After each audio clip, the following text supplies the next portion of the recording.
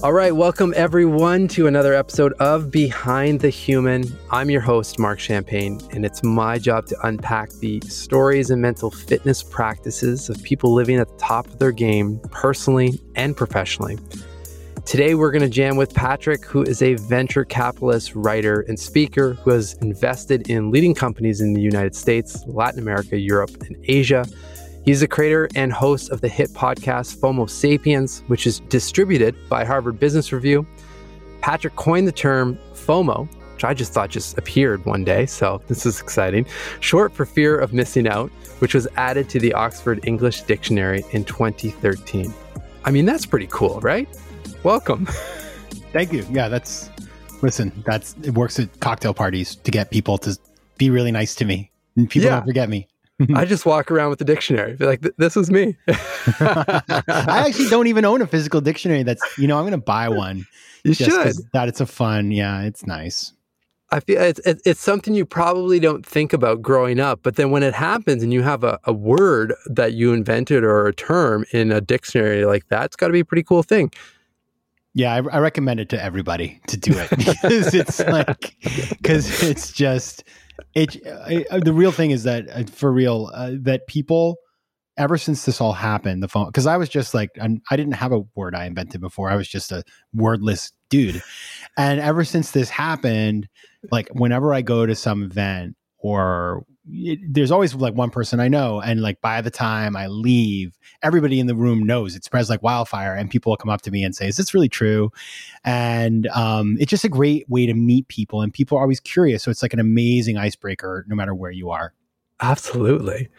Well, I'm excited to have you. It's selfishly, you're the second person now that invented some pretty historic terms. I've had Chris Messina on before, inventor of the hashtag. And then now we've got you in FOMO. So before we get into all of that and the backstory and your work, I'd just love to know just who are you? You know, what defines you, the person we've got in front of us right now today? That's a great question. And how much time do you have? So listen, I grew up in the state of Maine, came from a really normal middle-class background. I was always ambitious and decided to go out in the world. And so I've been able to travel around the world and as an investor, as a writer. And, these days, I guess what I focus a lot of energy on is sort of sharing what I've learned about unique ways of just leaving the treadmill and also just trying to make a positive impact in the world around me. Love it. How did it all start? Like, how did you get into investing and writing? Like, what's that backstory? So when I was graduating from college, the most high paying job was to work on Wall Street. And I was in love with Latin America. I'd lived in Argentina in college. So I decided to combine those things and do Latin American investment banking, which I hated and was bad at. And I was about to quit. And my boss said, we have an opportunity in the venture capital group. And this was a long time ago. I was like, what is venture capital? I don't think I'm interested. But he said, please just learn more. And so I ended up getting this job and that turned me on to becoming an investor in startups. And then from there, over time, I had a bunch of ups and downs in my career. In fact, at one point, my career blew up in spectacular fashion and I started to write about it. And then over time, through a lot of crazy circuitous things, because like ask any author how they got their book published and you'll have a different story. There's no common story. I mean, mine was basically through FOMO.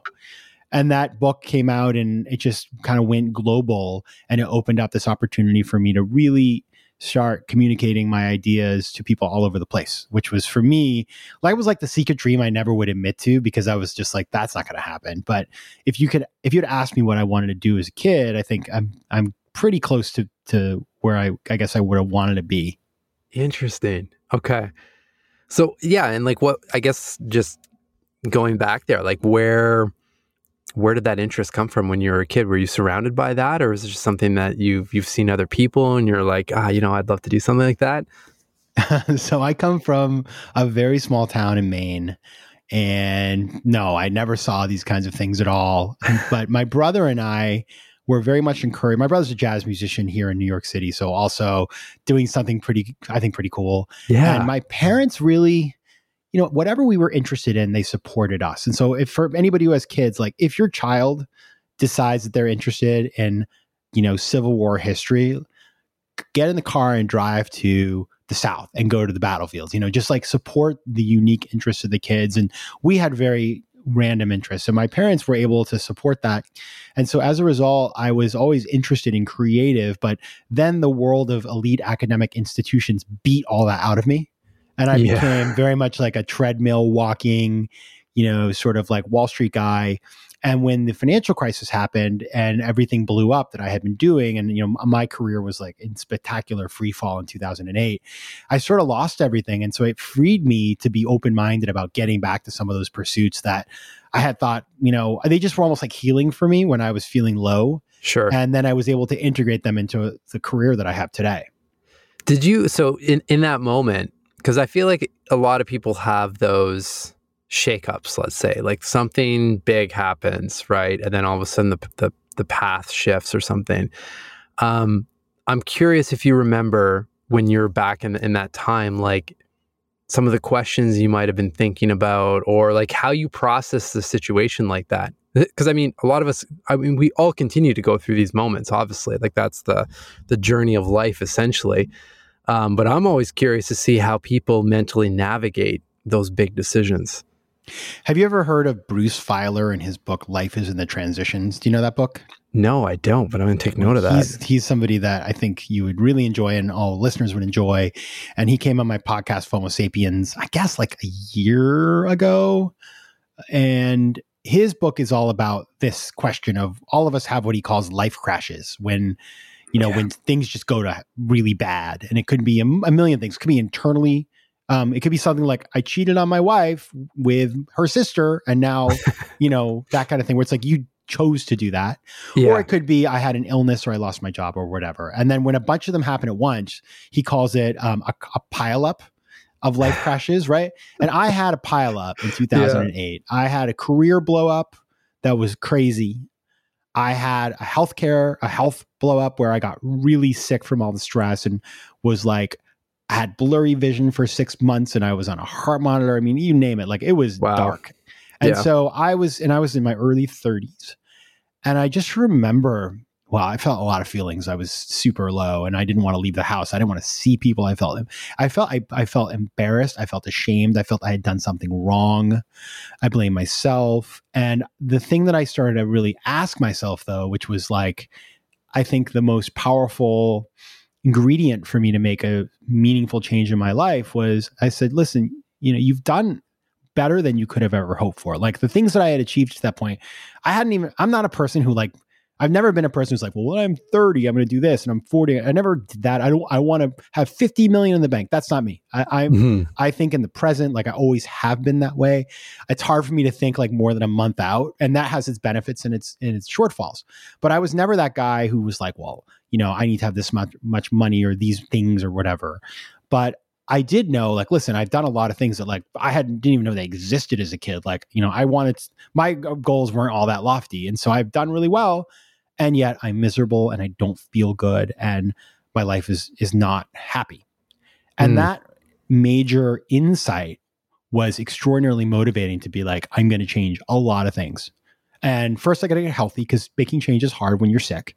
But then after that, I'm going to be fearless about like triaging and changing a lot of things. Okay. So it was that happiness link. Something was off there. You could feel it. Enough's enough type thing. Yeah. And then so what did you do? Did you start, like, how do you even start? That's a big thing, right? I often ask people about, or use the example prompt of, are you happy? And depending on if it's either a yes or no, and if you're answering no, that could be a pretty loaded question, right? And it's now you have the insight, but do you want to do something with that insight and take some action for it? That's easier said than done. Yeah. And I had the benefit. I come from a place of, I would say, relative privilege in a sense that I'm a pretty happy person.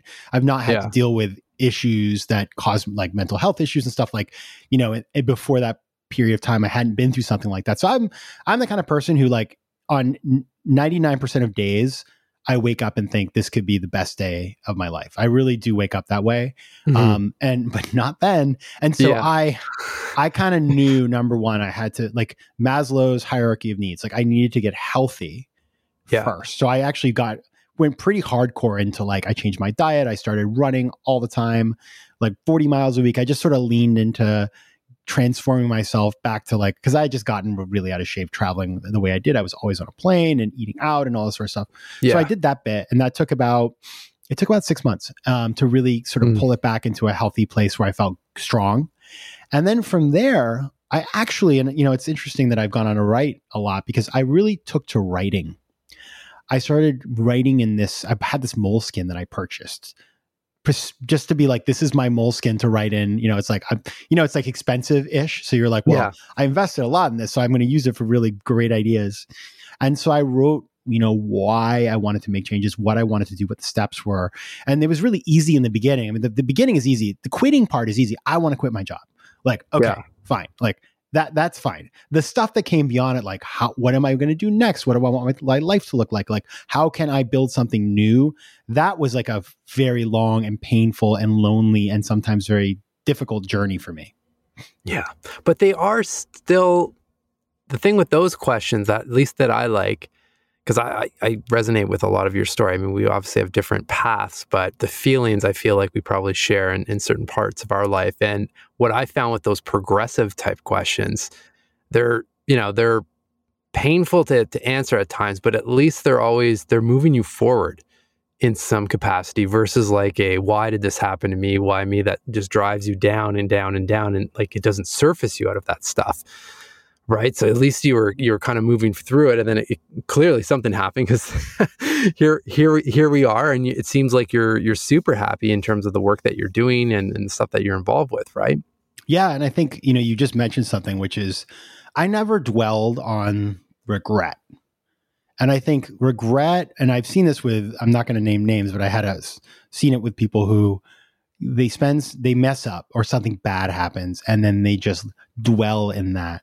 And I have never believed that regret was a productive emotion, unless it's like regret that you hurt somebody and you won't hurt them again. But from a personal perspective, like, I just never really did that. I never have. And so I didn't think about, like, well, I could have done this, or I should have done that, or I should have sold my stocks. None of that. It was more about, like, what can we do now to learn from what happened and then do things differently, so that I don't ever, my kind of thing was like, I did everything right. The world blew up on me because some guy on the other side of the world made a bunch of bad decisions in my company, and the world blew up.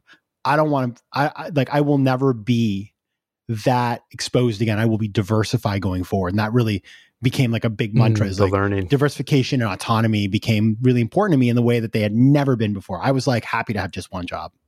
Yeah. No, that makes sense. All right, friends, I've got something for you that I've personally seen and continue to see the benefits from in my sleep and mood. And I have some awesome Black Friday deals starting right now, running all month long. If you're feeling stressed out or haven't been sleeping well lately, you're definitely not alone.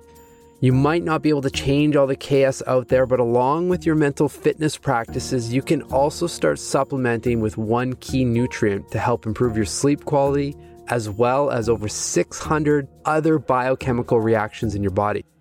I've been using this product for months now, and it's the real deal. Magnesium Breakthrough is one of the only products I've found that has all the magnesiums that I'd want in one convenient bottle. That's 7 forms of magnesium to help with stress and better sleep. For the entire month of November, the makers of Magnesium Breakthrough by Optimizers are having a Black Friday Cyber Monday blowout sale on their best-selling magnesium. All month they are offering 10% off using my unique code, plus over $200 in free gifts with select purchases. Use the code BehindTheHuman10 over at magbreakthrough.com/BehindTheHuman. Don't worry, this code and the link are both in the show notes. I'm serious, this stuff works. Message me after you try it, because I'd love to hear about your results. Now back to the show.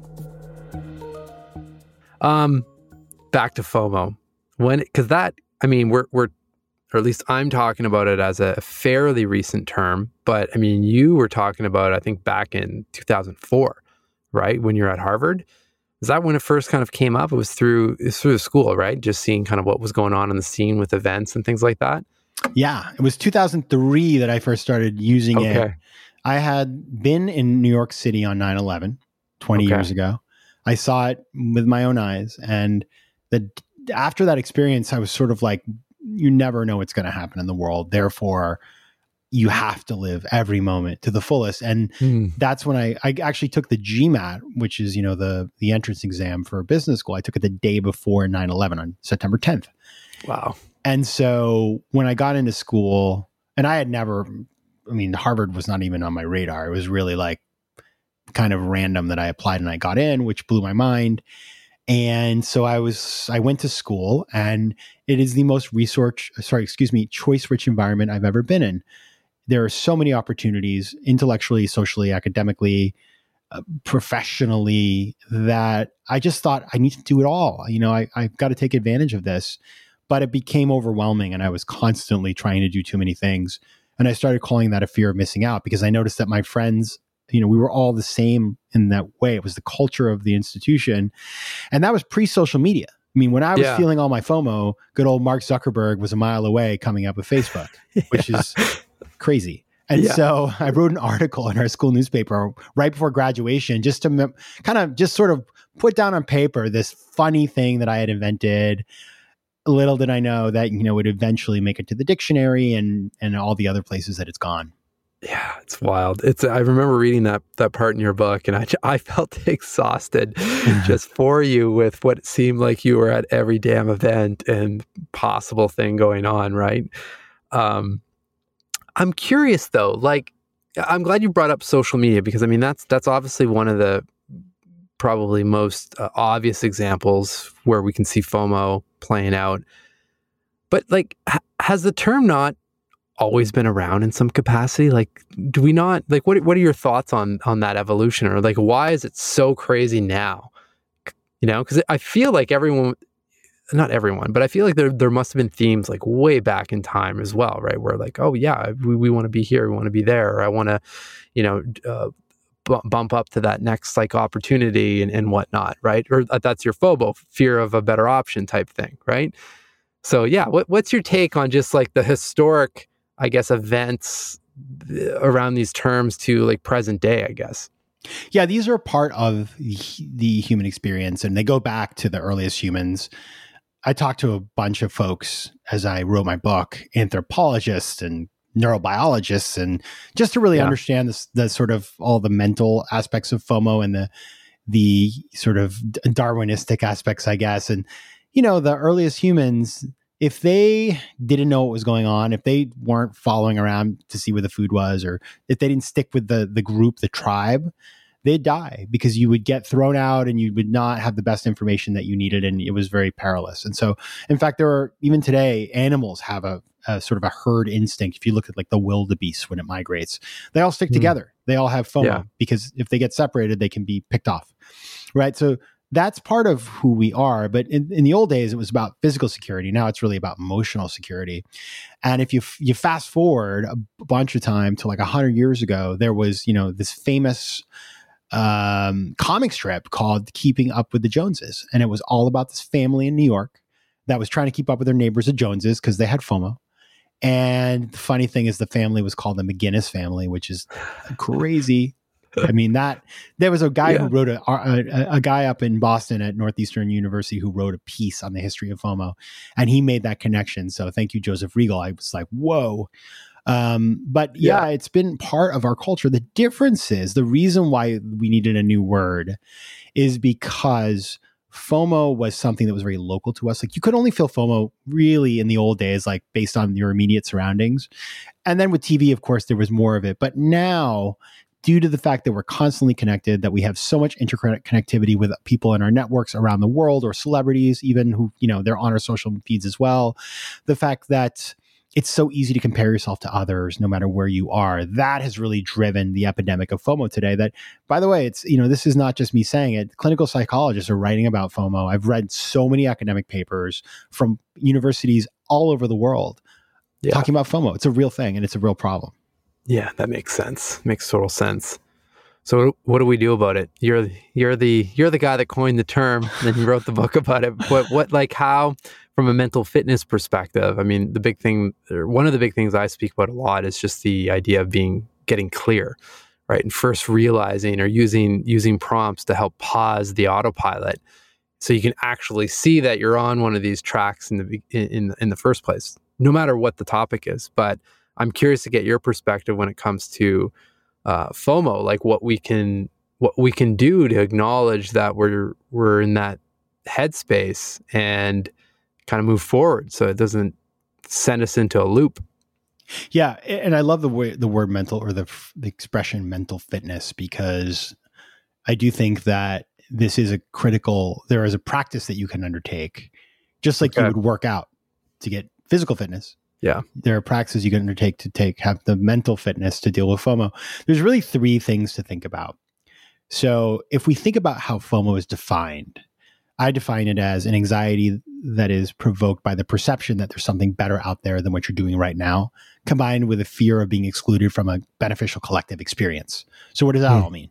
It means you see something, it looks good, it freaks you out, and then you see other people doing it and you don't want to be the only one who's not. Okay, so when we think about those two elements, really, let's dig a little deeper. The perception something better is happening out there. It's all perception. So thinking critically about that, it's like, is this real? Could I even do this? Could I afford this? Do I have time for this? What are the trade-offs? Like, just thinking critically about that thing helps you to, because in almost every circumstance, the answer is going to be it's not as good as it looks, especially if it's, filtered on your Instagram feed or whatever. Sure. So that's big. That's a big part of it. And there's a whole process that I offer for that. The second is thinking about the herd mentality. Why do I want to do this? Is this something that do I have agency in this, or am I just following the crowd? Am I the wildebeest? And that motivational piece is really important, because being a follower it's not a pathway to greatness in life. It's not a pathway to happiness. It just isn't. Like, nobody's like, you know what? We're going to give this Nobel Peace Prize to this person because they are the best follower in the world, right? Yeah, nobody does that. And finally, even if you are able to sort of do those things and sort of choose what you actually want and have your head clear, then there's the problem that you're in the feedback loop, and there's all these things that want to take you off the path, and apps and all, a million different sort of external stimuli. And so you have to think about how you manage that stimuli. And that can be in the form of digital wellness, in the form of meditation and mindfulness, like all the things that you can do to stop, as you've mentioned, that feedback loop, right? And reestablish the relationship between what you're thinking and what is real versus what you're thinking and what you are inventing in your head because of your FOMO. Yeah, I've often thought, even in writing my own book, like just this notion that we're all New York Times bestselling authors with our internal stories, right?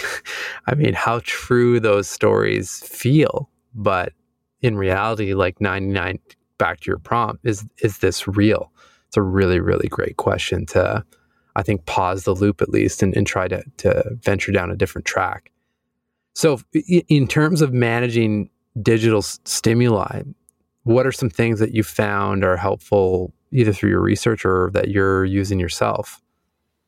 So I've done a bunch of research on this, and at the end of the day, there are people out there who are specialists in this. So I'm not going to claim that I'm a specialist on digital wellness because there are people who devote their entire careers to this. So I will offer you some of the things that I've learned and that I practice. But obviously, if this is an area of interest, I'm sure you can go much deeper than we're going to go today. Sure. You're our expert today. All right, but I've been following and work of others, and so I feel like I've been borrowing liberally from their wonderful research and work.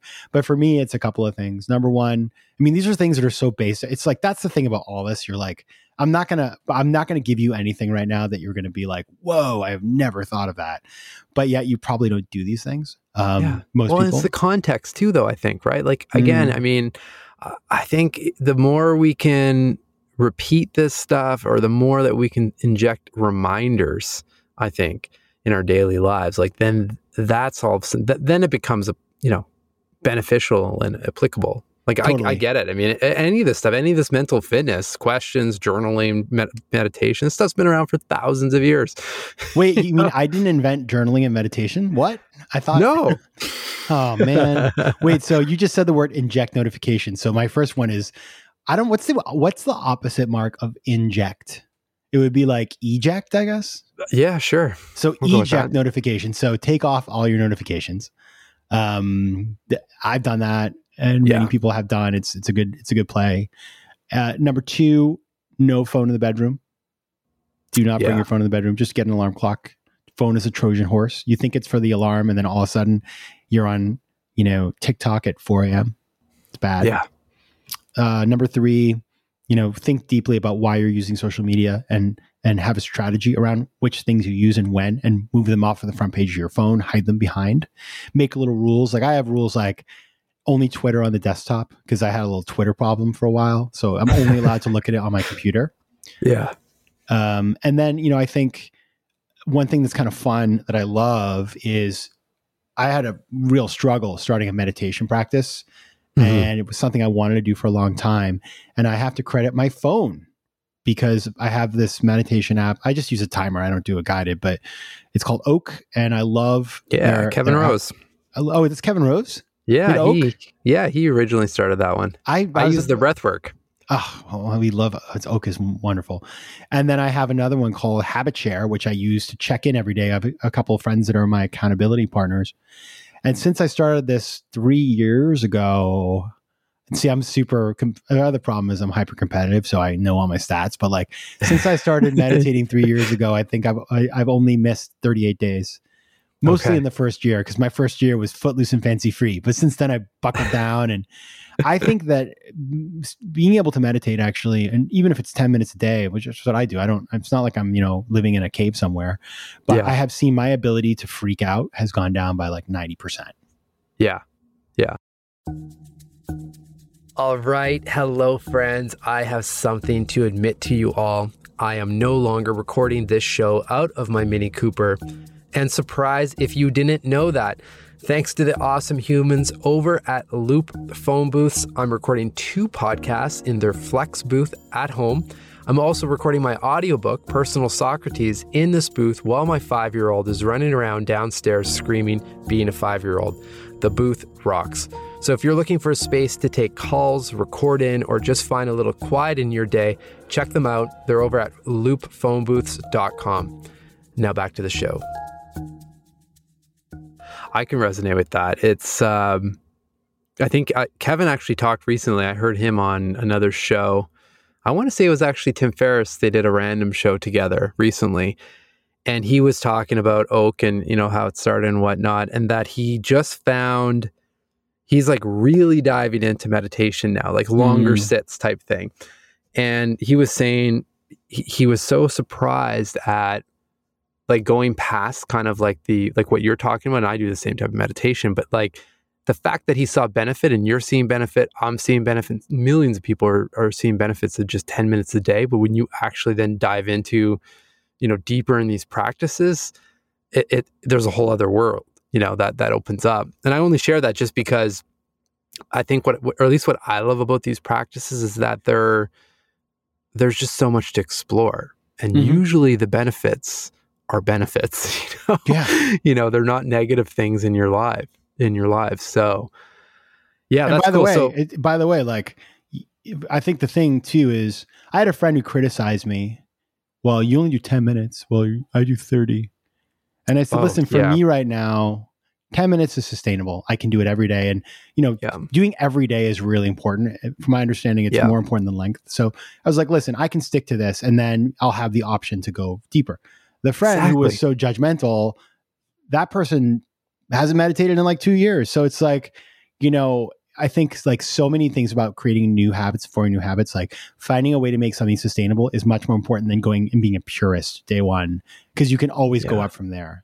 So true. So true. Yeah. And just not to have, I think this goes both ways, not to judge other people, not to judge yourself during, like, they're called practices for a reason, right? And it's, be kind to yourself and test some stuff out, be open and explore the journey that those practices and those apps and all the different modalities can offer, right? It's, we overcomplicate things all the time. Like, it doesn't have to be this crazy setup, like you're getting up at 4:30 a.m. and doing 3 hours of this and that. Like, find what works to get started.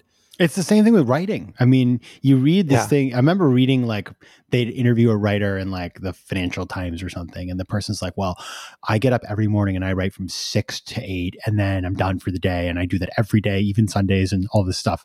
And I was like, that is not me. I like to write at 3 p.m. And does that make me a bad person, or is my book going to be bad or whatever?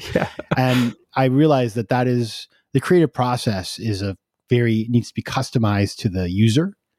And that when you put rules on it, all you're really doing is boxing people out from trying things and being open to new ideas. And so, I would encourage people, like, I hate all that entrepreneurship porn around like the first 5 minutes of the day, or like healthy morning routine habits. Like, maybe that's right for you, but like maybe the best thing I can do is like oversleep and then like not even take a shower. And that will make me a champion for the day. So like, we all just have to find our own thing that works for us, is my view.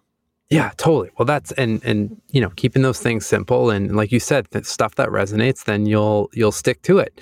And then you put the systems in place to make it happen. Right. And then from there, who knows, it can expand into so many other places. So, just before we wrap, I'd love to I've got this one question I really love. Again, is this real? I think it can be applied in so many different situations. And it's just it reminds me of Stoicism in a way, right? Just kind of like focusing on the things that you can control and what's real in front of you type thing. Any other prompts that pop up in your life, either during, again, big life decisions or on a frequent basis?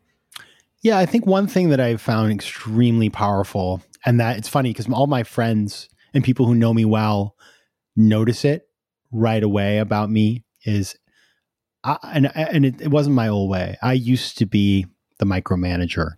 I was the person who had to pick the restaurant and would look for 2 days and find the perfect seat at the perfect place and all this sort of stuff.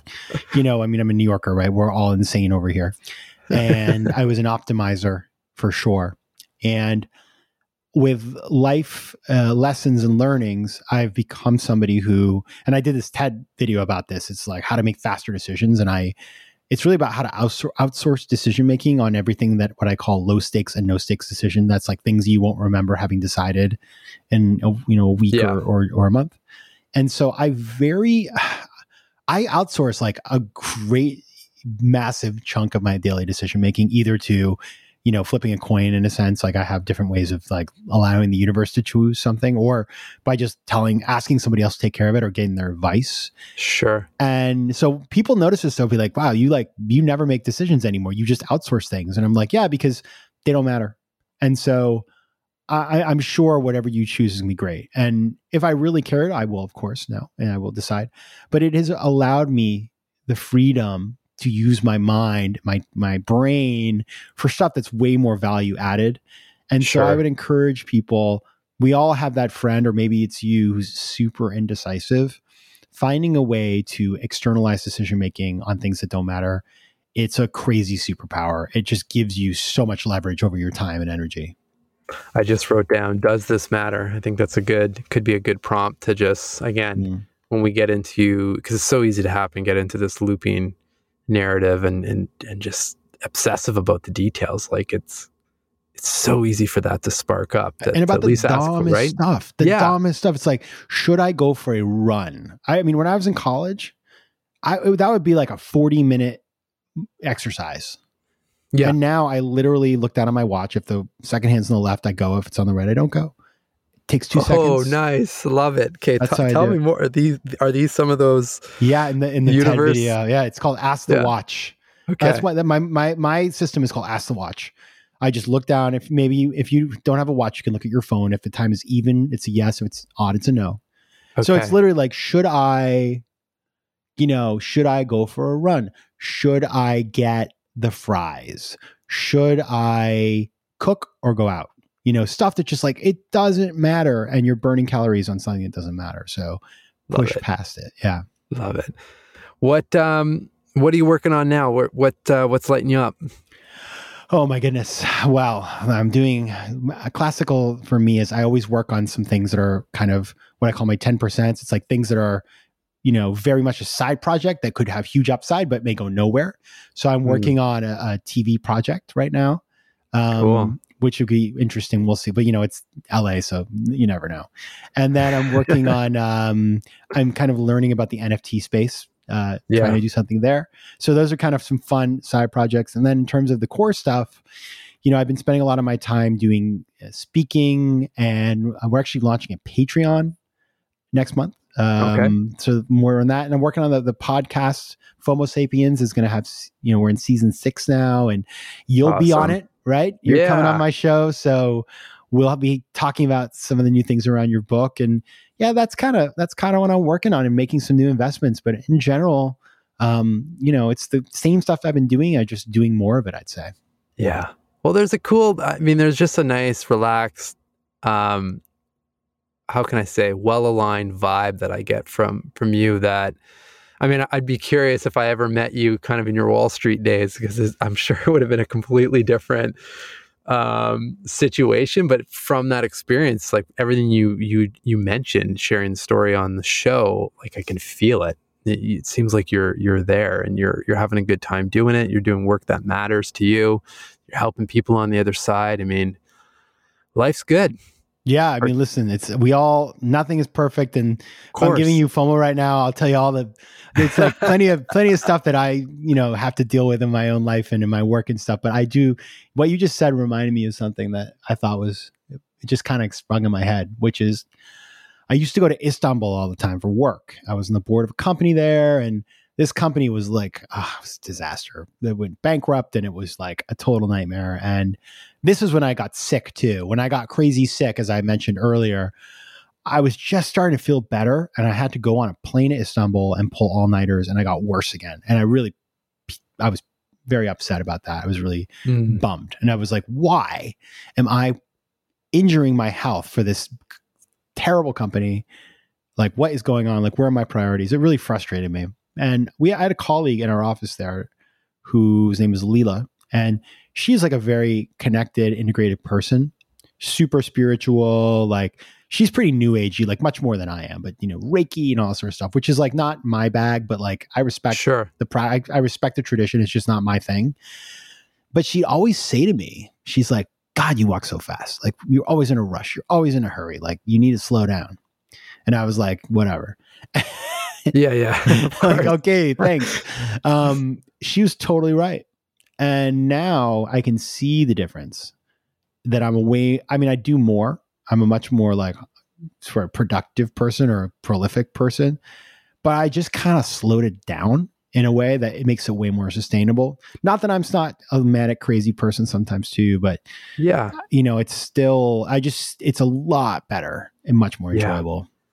Interesting how that often works, slowing down to essentially do more or do more of the right stuff, let's just say.